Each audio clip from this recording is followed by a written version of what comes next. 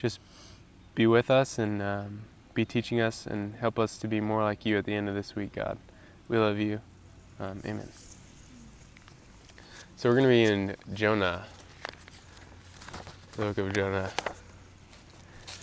So I know you guys have I'm 100% sure you've heard the story of Jonah before. But have you read the book since you were, a kid? Not.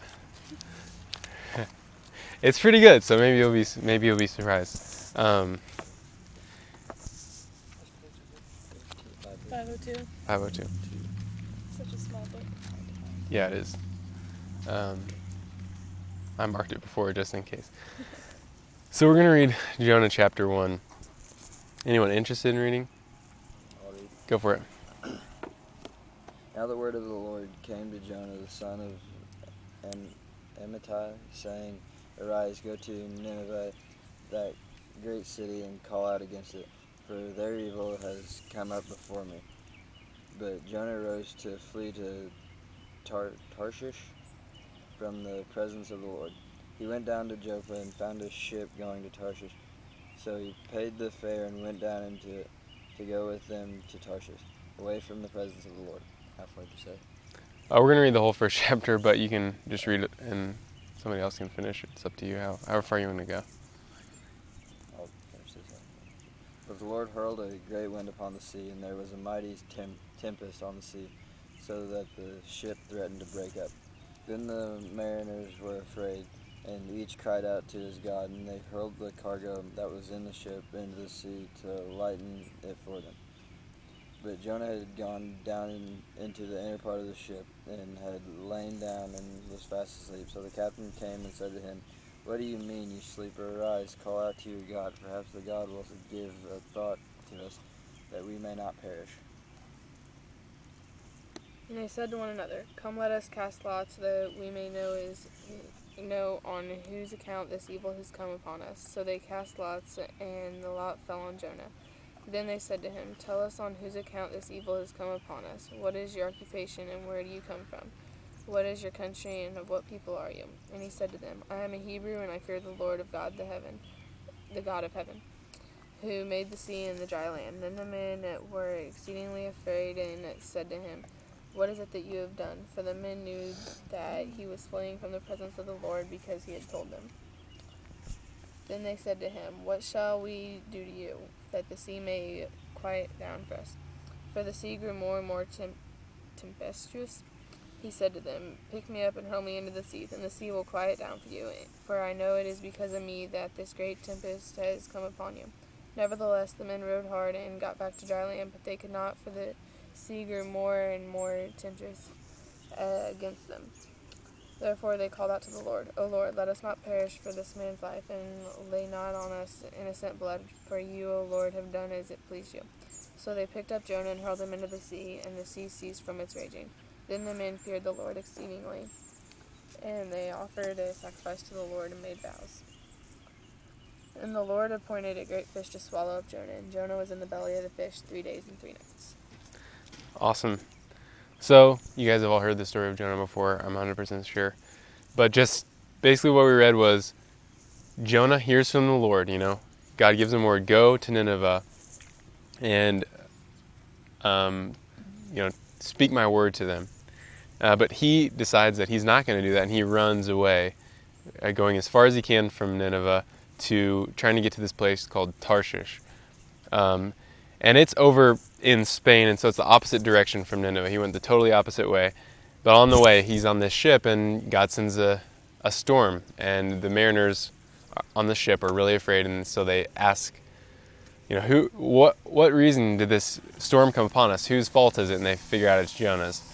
And the main part we're going to talk about the whole chapter, but the one verse we're going to keep referring back to is what Jonah says to them when they ask him, where do you come from? What's your country? And of what people are you?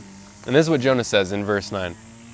He says, I am a Hebrew, and I fear the Lord, the God of heaven, who made the sea and the dry land. And so we're going to camp out in verse 9 pretty much the whole time we talk. And we're going to refer back to other parts of the stories. And we're going to see what Jonah said and see how his words line up with his actions.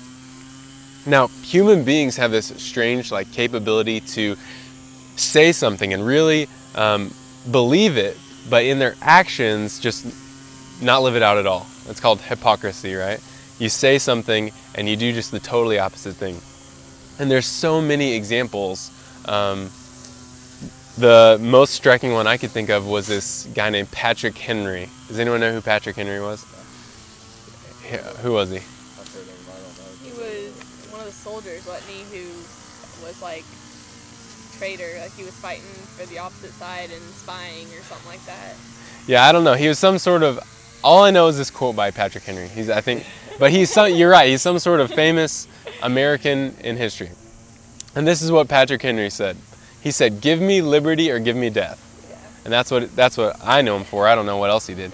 So he said that. He said these famous words. Everyone, all of us probably have heard that. Give me liberty or give me death.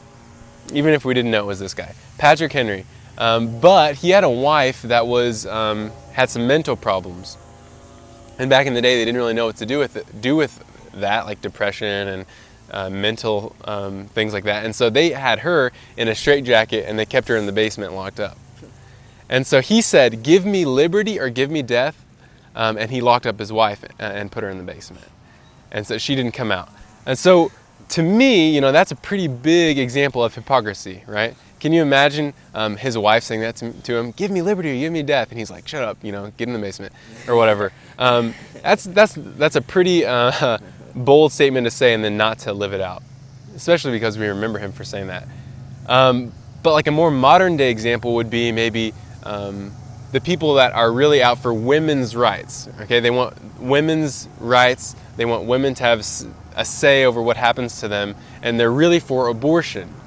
Okay, and so they're like, "Oh yeah, I want women to have the right to do what they want with their body."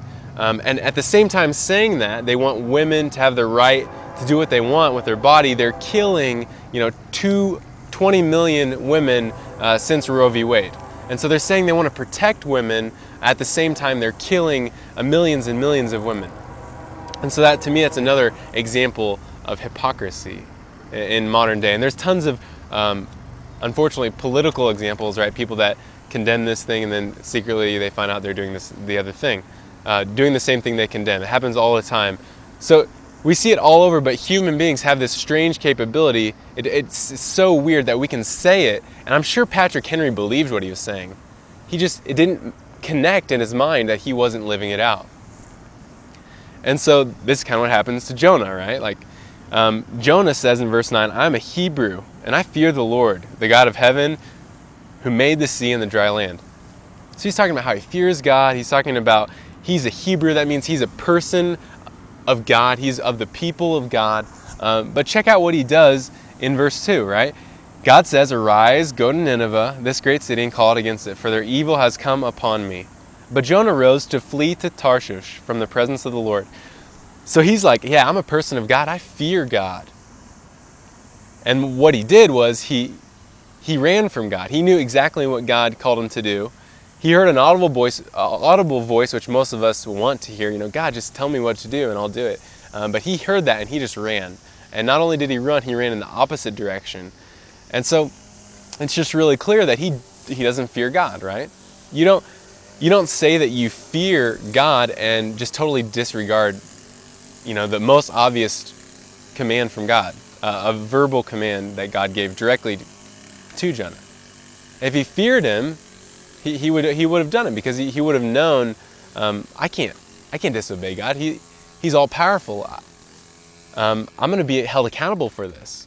And so you see this hypocrisy starting out here in just the verse 2, that he says he fears God, but he doesn't really. And so before you guys think, "Oh, I'm off the hook," right? God never spoke to me audibly. He did speak to us, right? In the same way that Jonah heard God speak, and he claimed to be a person of God, but didn't do what God had asked him to do. I think most of us here, if not all of us, claim to be people of God, right? To be Christians. And there are things that God has clearly asked us to do in the Bible. And here are just some examples that I thought of that could apply to us.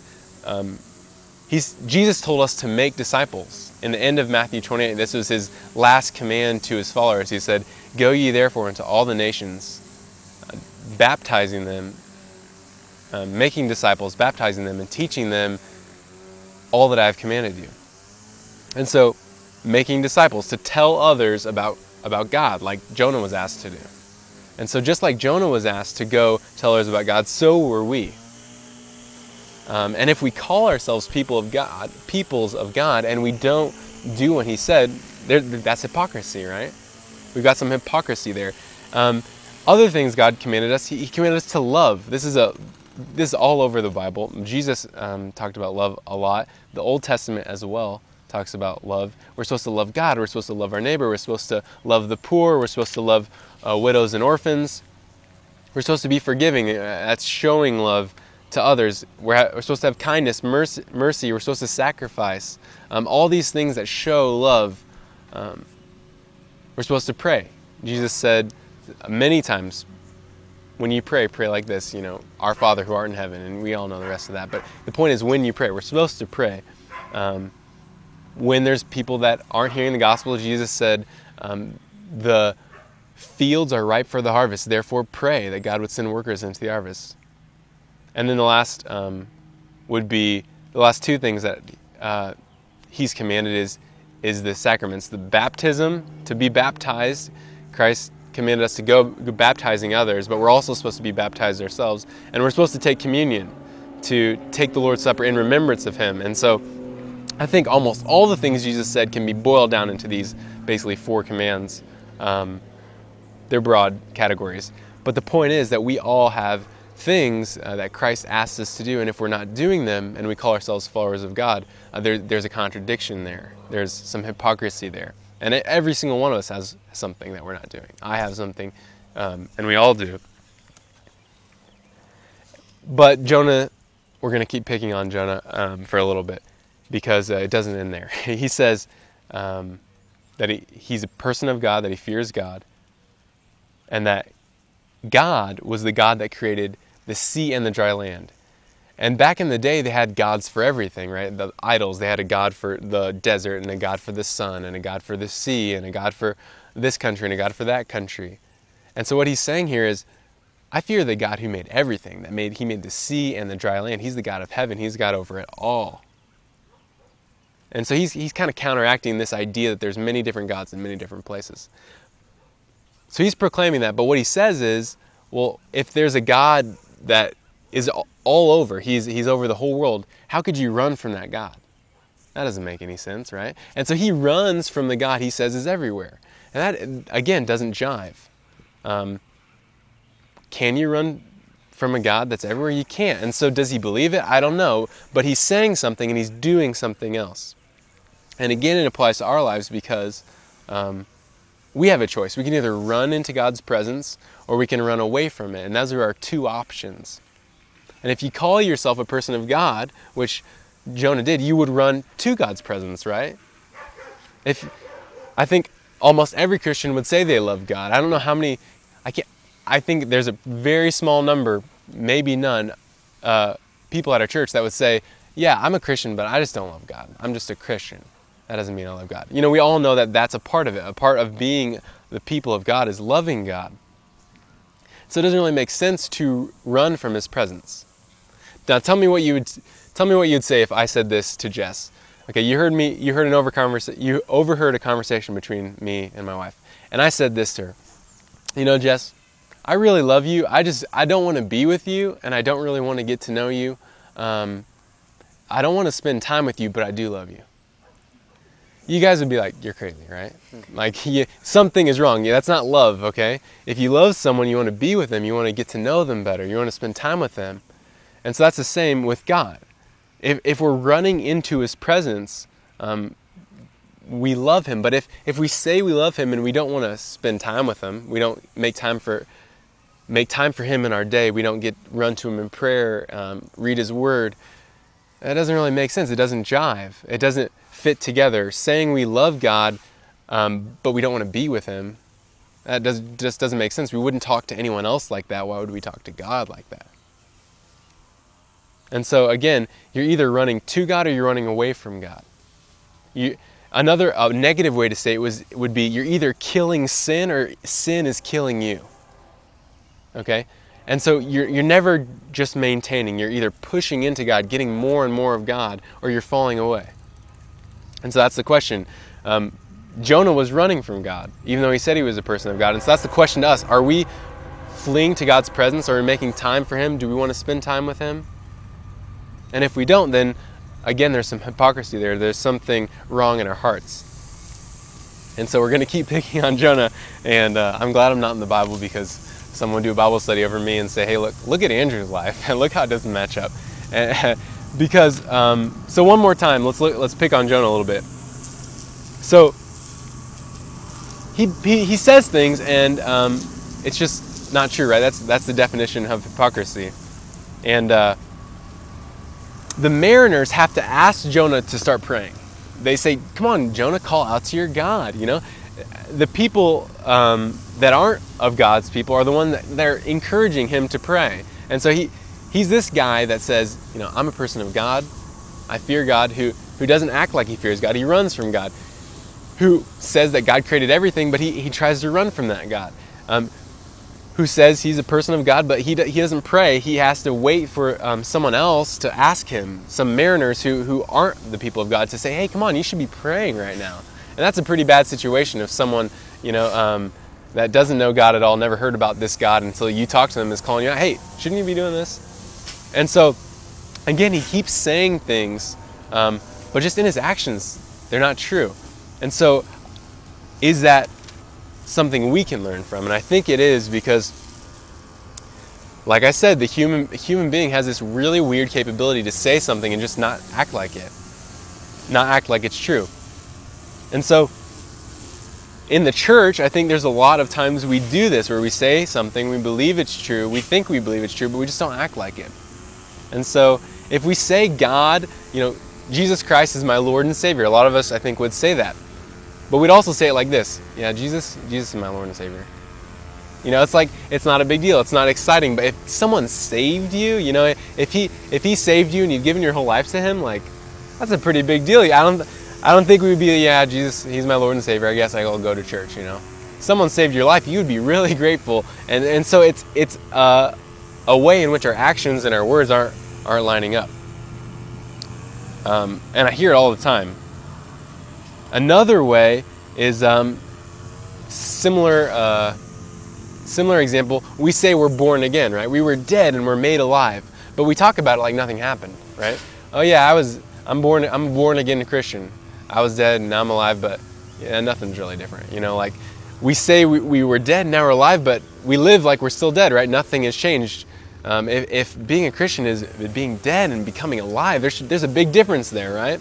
No one is dead and they just lay in their grave and don't move. Like, if someone died, and if Lazarus, when Jesus raised Lazarus from the dead, if Lazarus was like, yeah, I know you raised me from the dead, but I just want to lay here and pretend like I'm dead still.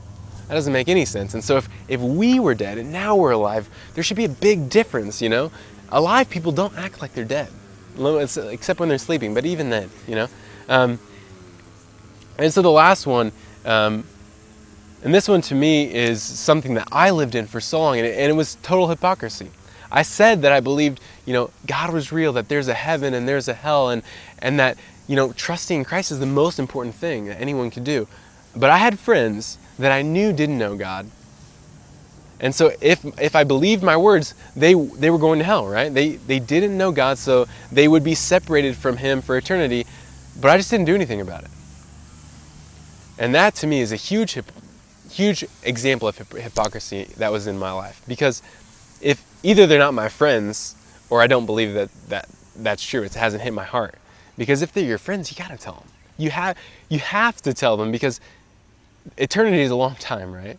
And if God is the best thing in the world, in the universe, and hell is separation from the good thing, God, that gives everything else its goodness, man, I got to tell them. And so that to me is a big hypocrisy. And it's the same with Jonah. He didn't want to tell them. And this whole passage is a big contrast. It's showing a bad example and in a way a good example. A good example is the mariners, okay? And it's funny because it's ironic. In verse 5, it says that they were praying to their gods. They weren't people of God. But whenever they heard about God, look what happens in verse 16. They feared the Lord exceedingly, and they offered a sacrifice to the Lord. And so they never claimed to be people of God in the beginning. Jonah did, but they didn't. But what happened when they heard about God was they turned, and their actions matched up with their new belief. Oh, there's a God out there. And they changed. And they started sacrificing to that God, and they started fearing that God. And so the question is, which does God want from us, right? Does he want us just to say, hey, I'm a Christian, and that's what God wants, is just our words? Or does he want us to turn our whole hearts, turn our actions, turn our words as well, but turn everything about us to God? Which is he asking for? And to find out which example, I think you know which one he wants, but we're going to read what Jesus has to say about it in Matthew 21.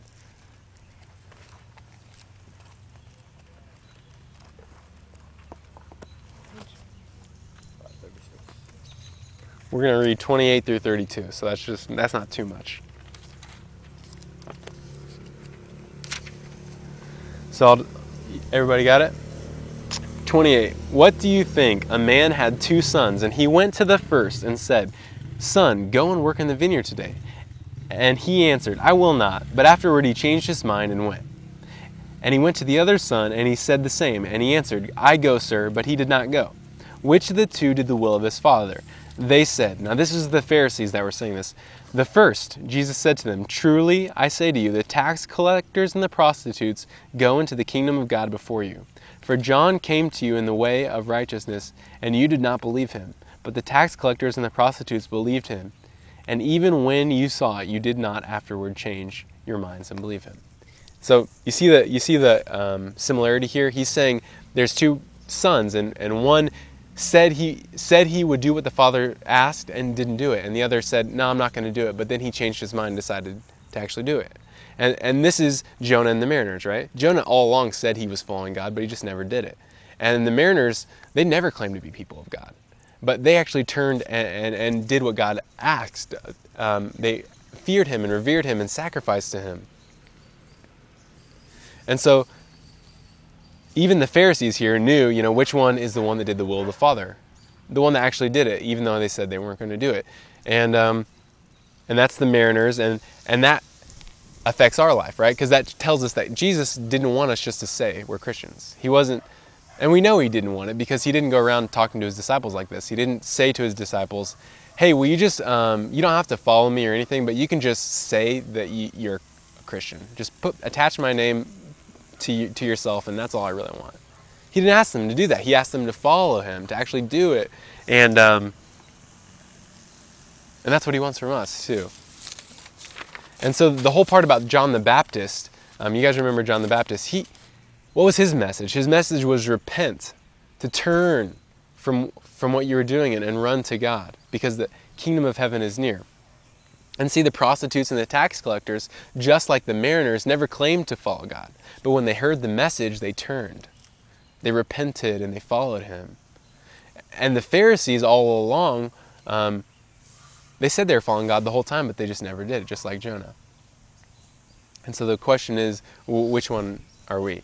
And the good news is, here's the really good news, this is the most important part, is that the answer for both groups, whether you never claimed to follow God or whether you have claimed and you just never did it, whether you were worshiping idols or whether you said you worship God but in your heart you were worshiping something else, either way the answer is God. Look, if you look back in Jonah, and I can read it if I can find it maybe. In Jonah's prayer in chapter 2, I'm just going to read 2 verses. If I can find it. Okay, in chapter 2, verses 8 and 9, Jonah says this. I think it's 8 and 9. Those who pay regard to vain idols forsake their hope of steadfast love. But I with a voice of thanksgiving will sacrifice to you. What I have vowed I will pay. And this is the major part. Salvation belongs to the Lord. Okay? Salvation belongs to the Lord, and that's the good news for both groups. whether you're religious or whether you're irreligious.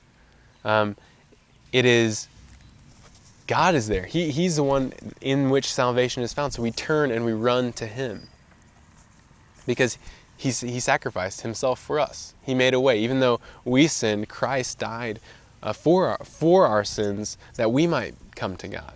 And just like Zach talked about 2 weeks ago, it's giving our whole lives to Him. It's losing ourselves. It says, those who find their life will lose it, and those who lose their life for my sake will find it. And so if we lose our lives for Christ, if we give our whole life to Christ, then He's there. He's ready to give us the gift of forgiveness. And so the answer to both is to turn to God. And it's about the heart. Following God's commands never saves you. The mariners weren't saved because they followed God's commands. They were saved because they trusted in the blood of Christ. Following commands shows where your heart is, though. Because Jesus said, if you love me, you will follow my commands. And so, if you say you love God and you don't follow His commands, Jesus' words would say, do you love God? And that's the question for us tonight is, well, one, have we ever trusted in Christ and said, I'm going to commit my whole life to you. I want to turn from my sins, and I want to trust in your blood that covers me. I want to lose my life for your sake. And if we have said that, but we aren't following, then it's a heart issue, right? Our hearts, we do what we want to do, and our hearts don't want to follow God. And so we need to confess that to Him and ask Him to change our hearts. And so, 4 questions for you. Are you walking in disobedience to any of God's commands? And so I'll just let that one sit for a second. Just mull it through. Are you running from God's presence?